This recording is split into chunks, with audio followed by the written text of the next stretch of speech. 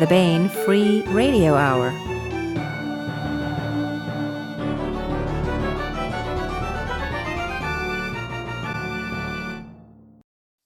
On the podcast, another roadside attraction and a classic of science fiction. Plus, we continue our ongoing audiobook serialization of Timothy Zahn's Cobra.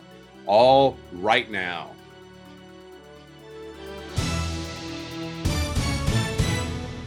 Welcome to the Baen Free Radio Hour. It's a pleasure to have you along. I am Baen Associate Editor and your podcast host, David Afsharirad.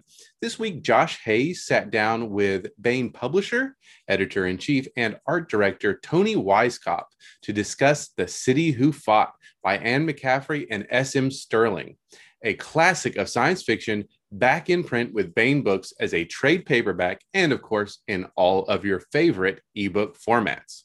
But first, the news.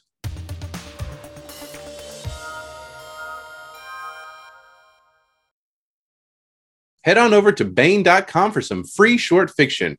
This month's offering is an action-packed horror story by some guy named David Afsharirad. It's called See the Fairville Oddity.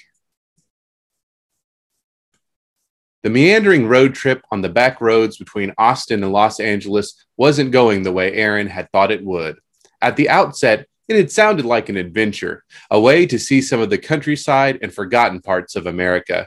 Instead, it felt like drudgery, miles and miles of endless nothing, until a faded billboard hove into view with the words, "See the Fairville Oddity," written on it in 10-foot letters.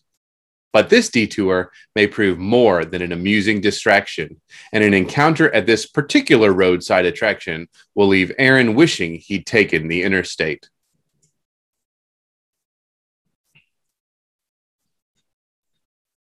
That's See the Fairville Oddity, a short story by your humble podcast host, David Afsharirad, free to read this month at Baen.com.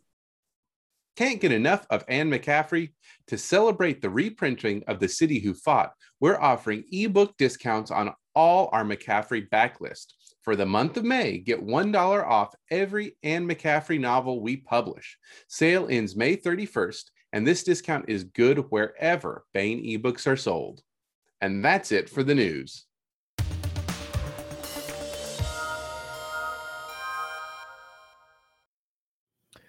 Hello and welcome to this week's interview on the Baen Free Radio Hour. I am Josh Hayes, and this week we are talking about The City Who Fought.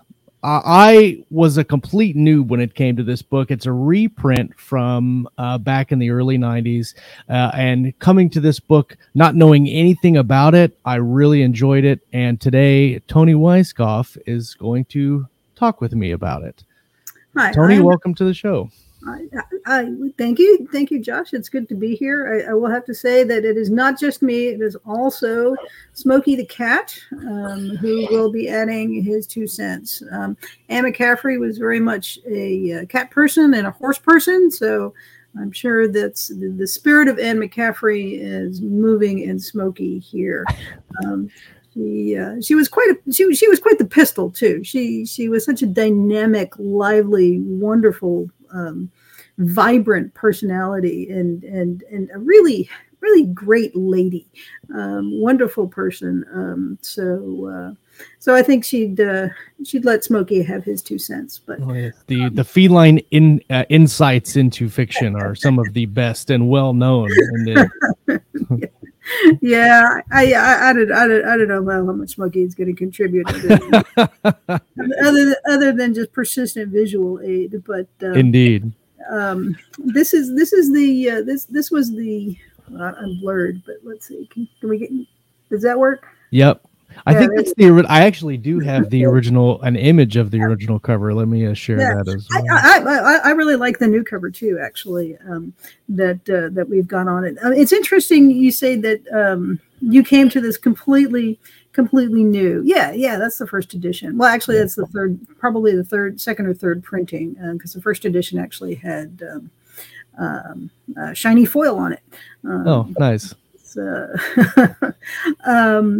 Because it is in fact part of a series, and the way that it came to Baen was through a packager named Bill Fawcett, who would have been here with us talking about the book today, except he's a very in-demand lecturer for cruise ships, and he's cruising the Mediterranean right now. So I can't beat that. Bane Free Radio Hour, cruising Mediterranean, getting paid to do it. Hey, Bill has his priorities, whatever. Yeah. I know what I would pick. Bane's obviously the show here on the podcast. Oh, well done, Josh. Good. Back in the 80s, Annie had just tremendous, 70s and 80s, a tremendous success with her Dragon Riders of Pern series. Regularly hitting the Times list. She was, in fact, one of the Pern books was, I believe, The White Dragon was the first science fiction mass market book to hit number 1 on the Times list. So, very nice, yeah. All of this, women in science fiction, they really need a hand up. Yeah, they're doing pretty well. From the very beginning, and again, we should mention too that her publisher at the time was Judy Lynn Del Rey. Another great lady of science fiction. Indeed. So at any rate, Anne was doing really, really well with the Dragon Riders of Pern, but she had other stories that she wanted to tell. And Bill brought to us a package of 3 novels, Sassenach, The Death of Sleep, and The Generation Warriors, that we paired Annie with rising up-and-coming strong science fiction writers, people who were going to be great, but who were just at the beginning of their career and who had more time. Right. So that's how we got those books with Elizabeth Moon and Jody Lynn Nye, who have indeed, as promised, become major forces and major writers. Leading the field on their own. And those did so well and were so much fun to do that Annie returned to another series that she had that she wanted to do more in. And that was based around the novel The Ship Who Sang, which is one of my favorite books of hers. And it tells the story of 2 people. One person who has been handicapped and whose body is on life support, but whose brain is active, and who is paired with a brawn. So we have a brain and a brawn, and the story is what this combination of these 2 people can do. And we had a couple of other writers who worked with Annie before Steve Sterling. Misty Lackey was one.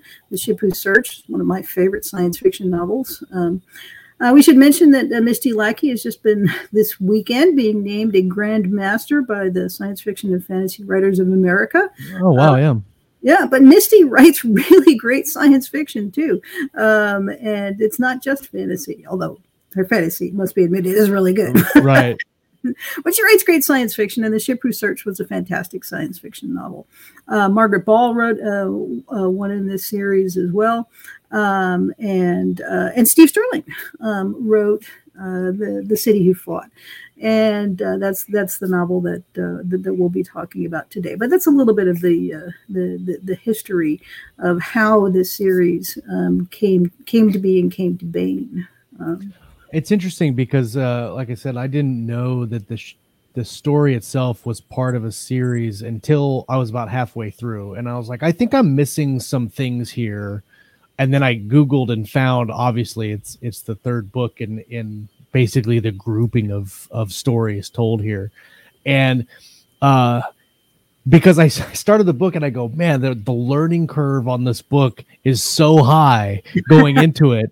And then it made sense to me after learning it was part of a series. But I like the idea of the brain-brawn duality. And I know that it's kind of been done before, but I think looking back, and I was talking with another friend of mine, a lot of the things that are used in this book, a lot of the elements that are in this book right now they've been done before, but back 30 years ago, this was like cutting edge. Nobody had done this before. And it's really interesting having to keep that in mind while I was reading the book, going, wow, these are really cool concepts that, like, some of us now in kind of modern day science fiction are talking about, going, I've got this great idea. But no. These were presented originally back 30 years ago. And it's interesting to see how some of those ideas come across on the page. Yeah, I think it's always fun to see how new people approach science fiction ideas, right? Asimov was not the first person to write about robots in science fiction. Sure. We can go all the way back to Carol Chapek and RUR, talking about robots, and Jack Williamson had his humanoids. But that didn't mean that Asimov didn't have amazing things to say about robots, right? Right. So I think that there's even though these ideas, when we're talking about human AI combinations, which is really what the brains are, right? Right.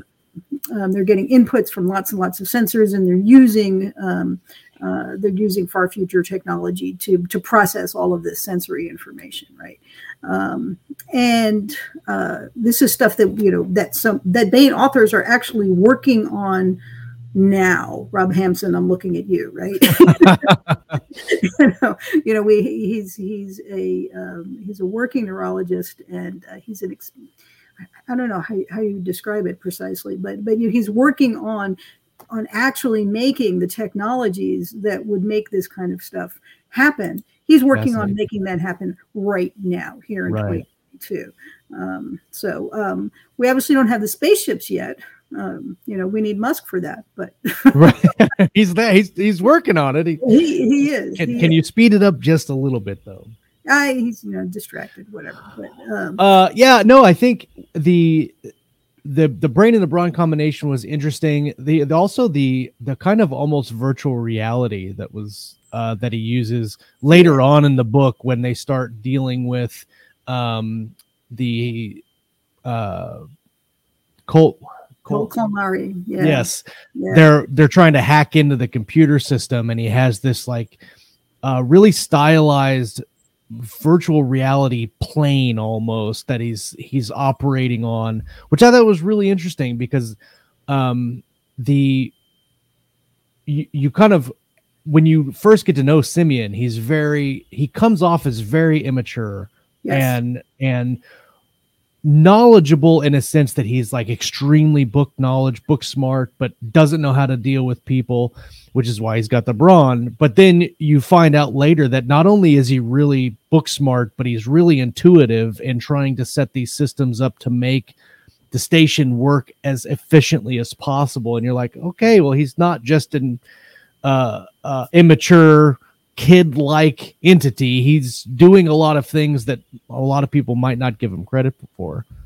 He is, and I think he's a very fresh and relatable character to us in 2022. I think he's introduced in the middle of his virtual reality war game, right? Yeah. He's got an alternate history setting with Wellington and fighting Napoleon in Britain, right? And so, those of us who have lived through 2020 and 2021 and spend a lot of time on our computer, right, can relate to this, right? Right. Right. He's living a lot of his life and getting a lot of joy from this virtual reality. The difference is that he can't put his headphones down and go out, right? Indeed. And in some sense, that is his putting his headphones down and going out, because otherwise he's, I don't know that I can think of a description of what his living situation is, other than he is the station. But going into the VR is kind of his going outside, and I think some of the funniest instances of the book where he kind of oversteps himself as the station is, yes, he's everywhere all the time, but he shouldn't be everywhere all the time. And how does that relate to people that are like, no, this is a private situation, you shouldn't be here? And I thought that those elements were handled really really well, in that it's still like he's still that immature type of being that's learning how to interact with everyone. Yes. Yeah, absolutely. And McCaffrey and Sterling just do it so effortless. So easily. Yes. Yeah, there we go. 100%. So that's it. I read a lot of slush. Okay, I read a lot of manuscripts so that you guys don't have to. Yeah. and thank you for that. I appreciate that. And you are welcome. but stepping into this novel, it's so you're just wrapped around with competence. Right. The first 3 chapters of this book are just a lovely masterclass in how to introduce characters, how to introduce science fictional settings, because they set up 3 separate cultures, right? Yes. They set up the pirate culture, they set up the refugee culture, and they set up the city brain brawn culture. Right. All 3 of those things are fully realized in the first 3 chapters of this book. You have a firm grasp of Simeon's character. You have a firm grasp of his brawn, his new brawn, right? That's the problem that comes in. He's like, oh my God, the brawn that I was used to, the guy that I liked, and we had a wonderful working relationship, and he was great. And now I have to break in this new person that I don't freaking want to. Right. Right. And she doesn't want to be there either. And so we have this tension right off between the 2 of them.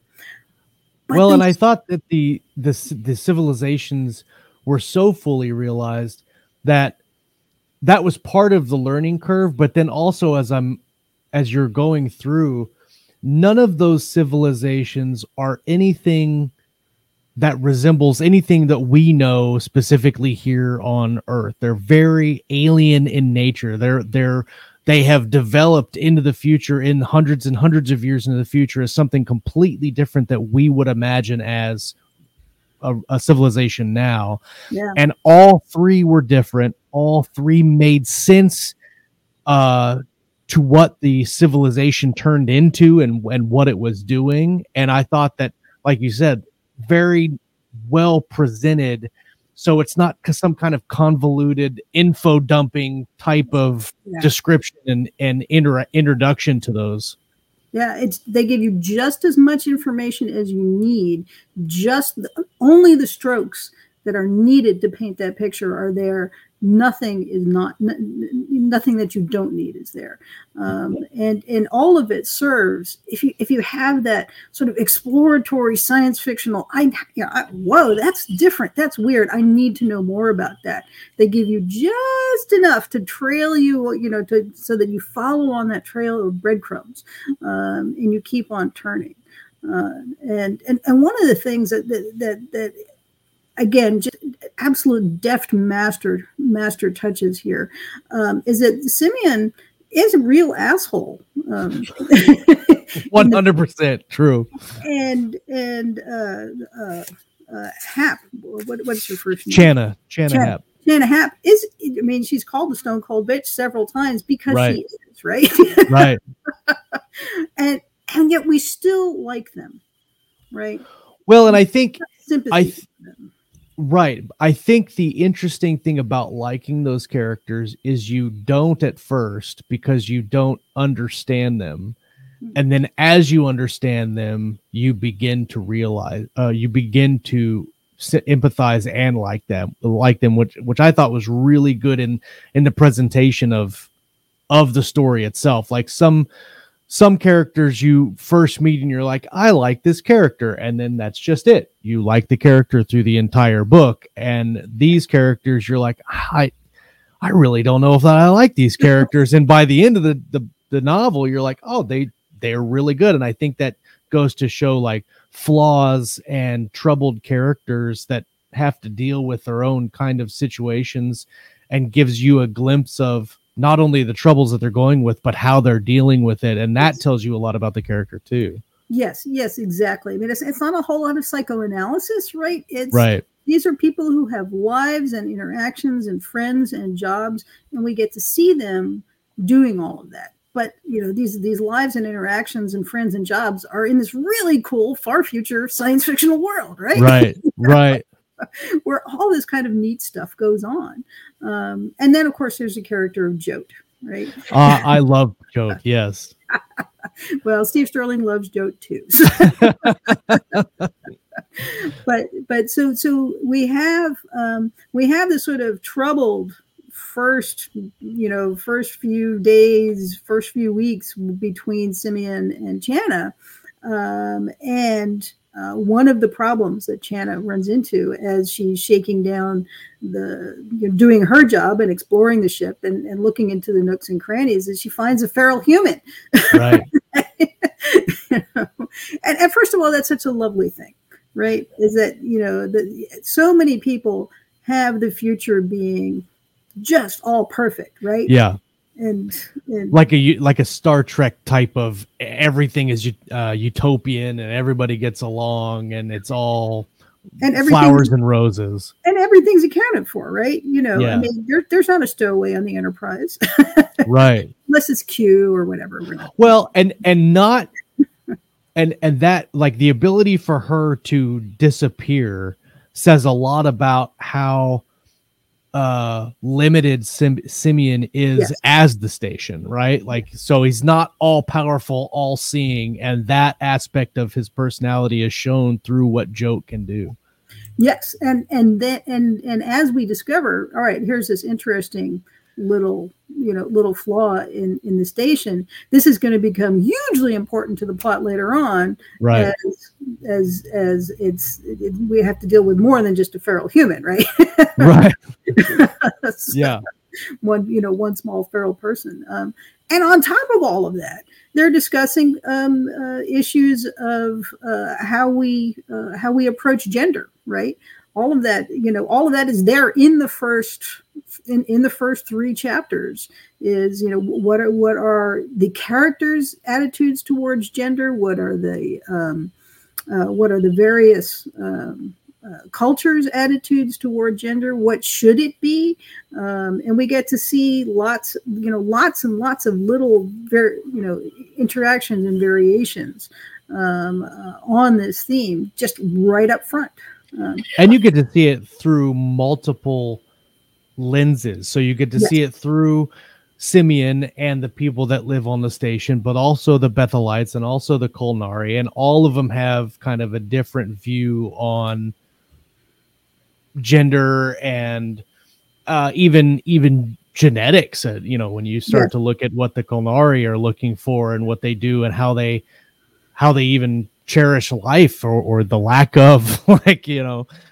So I really liked the I mean, you mentioned it's not an in-depth, like, look at gender or culture in a sense of like a great literary piece, but you do get to see an in-depth kind of overview of different cultures and how they become and how they start to look at different issues. And I thought that was really nice. They don't really poke at this is right or this is wrong. It's just, exactly, this is how it is. Yeah.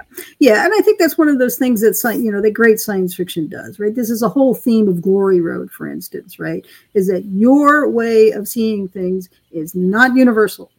Right. Right. And part of what science fiction, does is explore how things are going to change, right? So there's not a right and a wrong, right? It's different characters have different attitudes and different cultures have different attitudes. And that's part of the story. So it's not, I don't want you to get the idea that it's some sort of didactic, Ursula Le Guin type, exploration. Right. It's not. Right. It's part of those layers that McCaffrey and Sterling have in this story. And I think it's part of what makes it fresh for today as well. Oh yeah, I agree with that. Yeah, Absolutely. yeah. So I know Tony Daniel didn't really like to discuss craft too terribly much on these things. He'd rather discuss story too. Well, I love it. So whatever you want to, it's interesting because it's difficult as a writer to read a book and pick out what you like as a reader, because I'm reading it going, this is what I would or would not do as an author, or seeing, okay, I see what they're doing in the story. For instance, like the VR battles, I knew that wasn't going to be just a pastime that he would enjoy. I knew from the writer side that it would come back later on and mean something. So it was nice to see those connections in the book.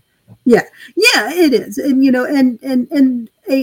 the great authors will put that Chekhov's gun up there on the mantle, and that they're doing that, and it's okay because it makes sense as part of the plot, right? Yeah, it makes sense for these characters to do these things, and you're like, I see. I wonder. Right. And a lot of seat of the pants writers will realize that they need that gun a little too late in the story. So they'll throw it in when they need it. And that's fine, so long as you have that editorial pass that goes back and puts in the right. puts in the earlier work. So, for instance, if you're going to have Simeon be this fantastic strategic genius, which he is, and you need that for the climax of your book, right? Exactly. Then you can't just have him pull that out of his ass late in the story. Right. So it is in fact the first thing we see him doing. And that's, and that's okay, because that's part of how we're establishing his character. So there's that delicate balance, I think. Yeah, go ahead. Well, I was going to say that it's interesting because again, this was written 30 years ago. So some of the fiction that's written now, the storytelling is different in the way that you would present the story. And so the battle between the station and the city and everybody in the Kolnari, it's presented differently than it may be presented today. Mm-hmm. And that's just not to say it's wrong or bad. It's just different. And the way in which it wasn't a stand-up fight and could not be a stand-up fight based on many factors, based on they didn't really have warriors. They didn't have an army. They couldn't fight off the superhuman Kolnari that were just super strong, and they were ruthless. And so everything had to be basically intellectually beating them at their own game pretty much. And I liked that kind of quasi guerrilla warfare that some of the stuff that Joe was messing around with and used to her own benefit in the station comes back into play when they're doing these guerrilla tactic fights on the Kolnari. I really enjoyed that, and it wasn't just a stand-up gunfight. And they said almost, I think around the 50% mark, yeah, they're going to get here. There's nothing that we can do. And then everybody starts panicking. And I it's interesting to see the different reactions, like the doctor and the doctor's kid and all of those very personal reactions about we're all going to die. and how do people react to that? Yeah. And, and again, fighting battles in and of themselves are not interesting, right? Indeed. It's why do we care? Why do we care that one side wins over another?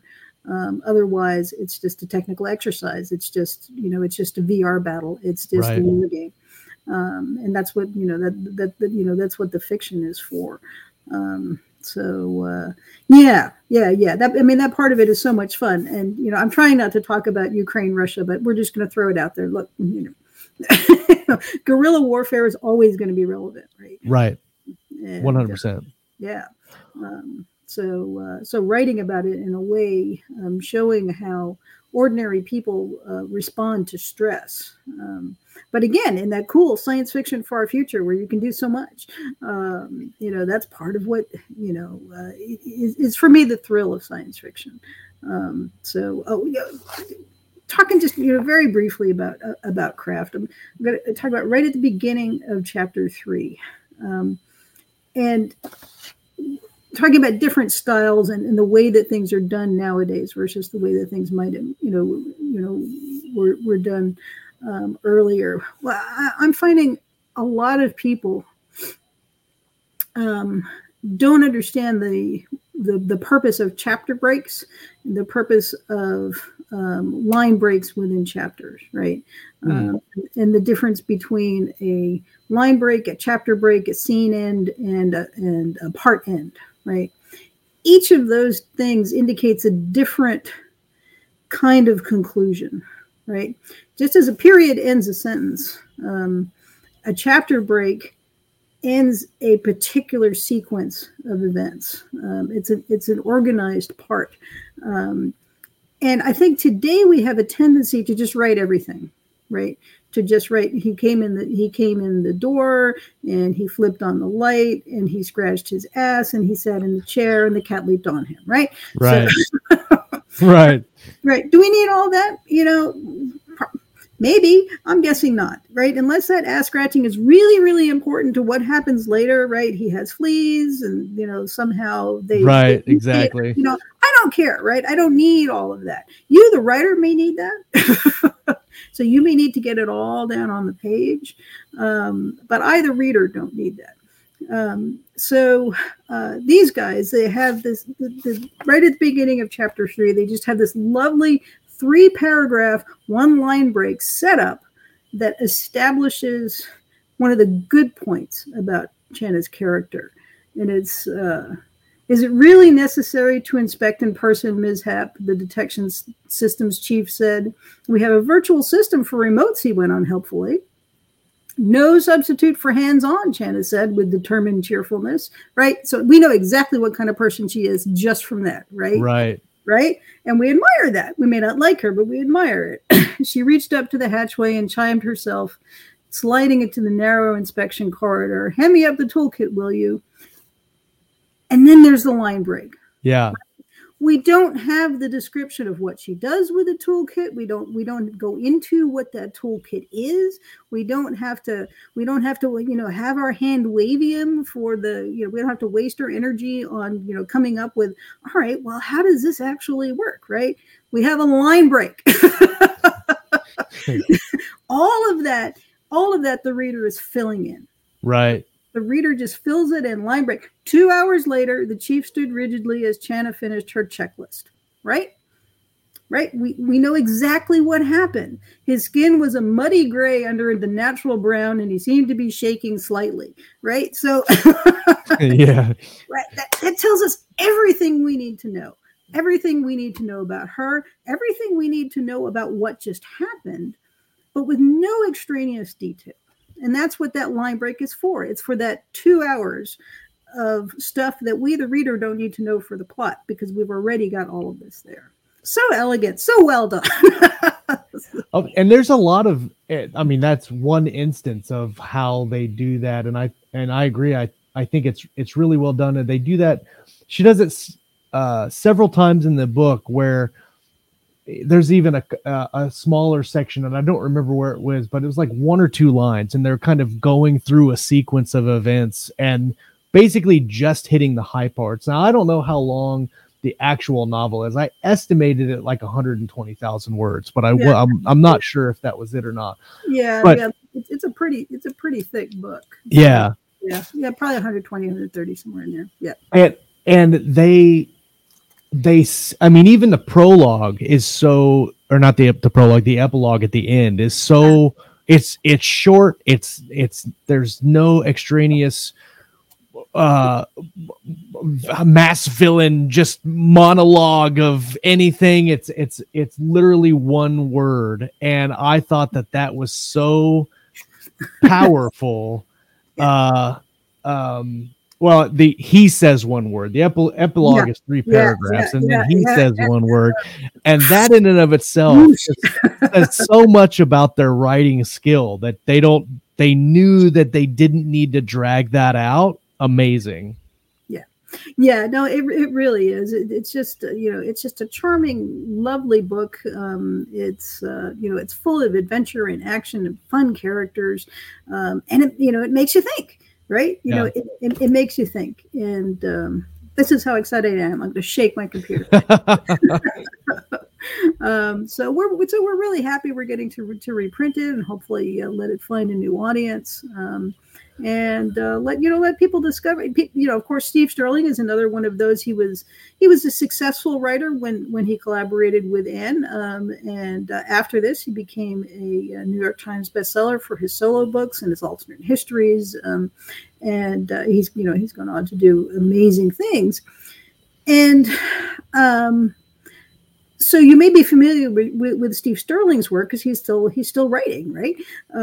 But Annie passed away, and we have her body of work, and hopefully this will let people discover the wonder that is Anne McCaffrey, as well as the wonder that is Steve Sterling. So. Yeah, I've got to go back and pick up the other ones in the series so I can enjoy the rest of the universe, because I mean, like you said, we said a couple of times, the universe is so well realized, that it's a joy just to kind of experience. It is. Bring tissues for the ship who searched. I'm just going to tell you right now. Parts of it are sad, but then it's triumphant. So. Well, The City Who Fought is the reprint is out now. I think it came out a couple of days ago. And of course it's still on audio. And you're doing a full hardcover re-release. Is it going to be in bookstores as well? Yes. It'll be a trade paperback, and yes, it's in bookstores and libraries and ebook versions, of course, with a lovely new cover and the artwork is beautiful. My books, yeah.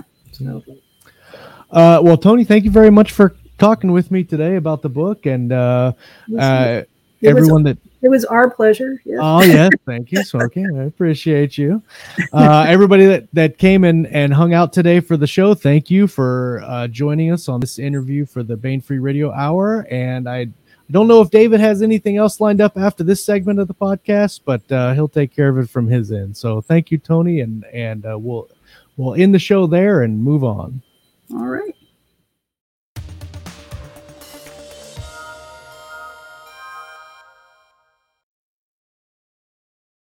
And now we bring you Timothy Zahn's Cobra. Earth's only hope was the Cobras. The colony worlds Adirondack and Silvern fell to the Troft forces almost without a struggle. Outnumbered and on the defensive, Earth made a desperate decision. It would attack the aliens not from space, but on the ground, with forces the Trofts did not even suspect. Thus were created the Cobras, a guerrilla force whose weapons were surgically implanted, invisible to the unsuspecting eye, yet undeniably deadly. But power brings temptation, and not all the Cobras could be trusted to fight for Earth alone. Johnny Moreau would learn the uses and abuses of his special abilities and what it truly meant to be a Cobra. All too soon, it was Johnny's turn. "Okay, Moreau. Everything's been reset," Vi told him. "Remember, you're being judged on stealth and observation, not speed. Take your time, and remember all the stuff I've been lecturing you about the past couple of evenings, and you should be okay. Okay? Go." Johnny took off across the mud, running hunched over to give any hypothetical optical sensors a smaller target to work with. 10 meters from the wall, he slowed, splitting his attention to search for tripwires, wall-mounted sensors, and possible climbing routes. Nothing hazardous caught his attention. On the debit side, the wall had no obvious handholds either. At the base, Johnny gave the wall one final scan. Then, hoping his height estimate was close enough, he bent his knees and jumped. If anything, he erred on the short side, and at the very peak of his arc, his curved fingers slid neatly over the top of the wall. So far, so good. From his new vantage point, Johnny could see the photoelectric apparatus, from which he could tell that he would need to clear a maximum of 20 centimeters in getting over. A relatively easy task, provided he didn't bring the pseudo-Trofts down on him in the process. Clicking his back teeth together, he activated his auditory enhancers, clicked 3 times more to run them to max. The sound of impacting rain reached frequency saturation and leveled out at a dull roar. Beneath it, fainter noises became audible. None of them, he decided, sounded like remotes slogging through mud. Mentally crossing his fingers, he eased his head above the wall, switching off his super hearing as he did so.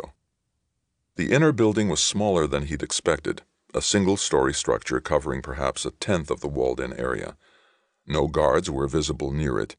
Shifting his attention, he gave the rest of the courtyard a quick sweep. Empty. Either he'd been incredibly lucky and all the guards were momentarily on the far side of the building, or else they were all inside, perhaps watching through the darkened windows. Either way, he had little choice but to grab the opportunity. Pulling hard with his right arm, he sent his legs and torso up and over the wall, vaulting horse style, tucking his arms to his chest as he did so to clear the photo beam.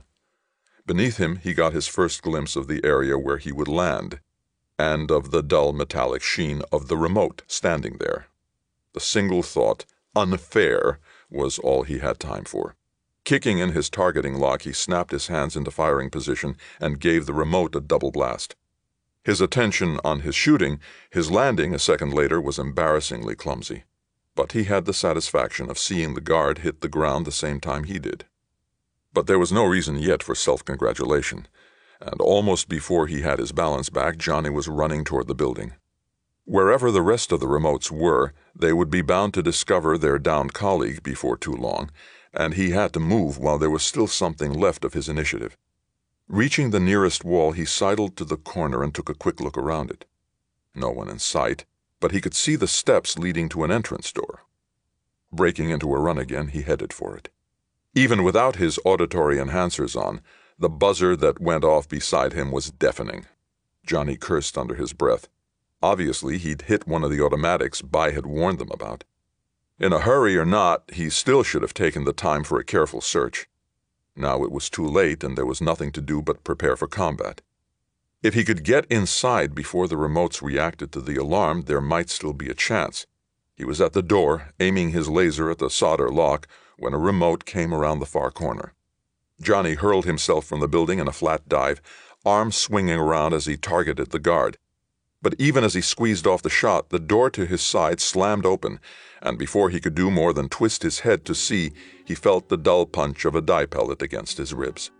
And, announcing his failure to the world, the alarm hooted from the wall.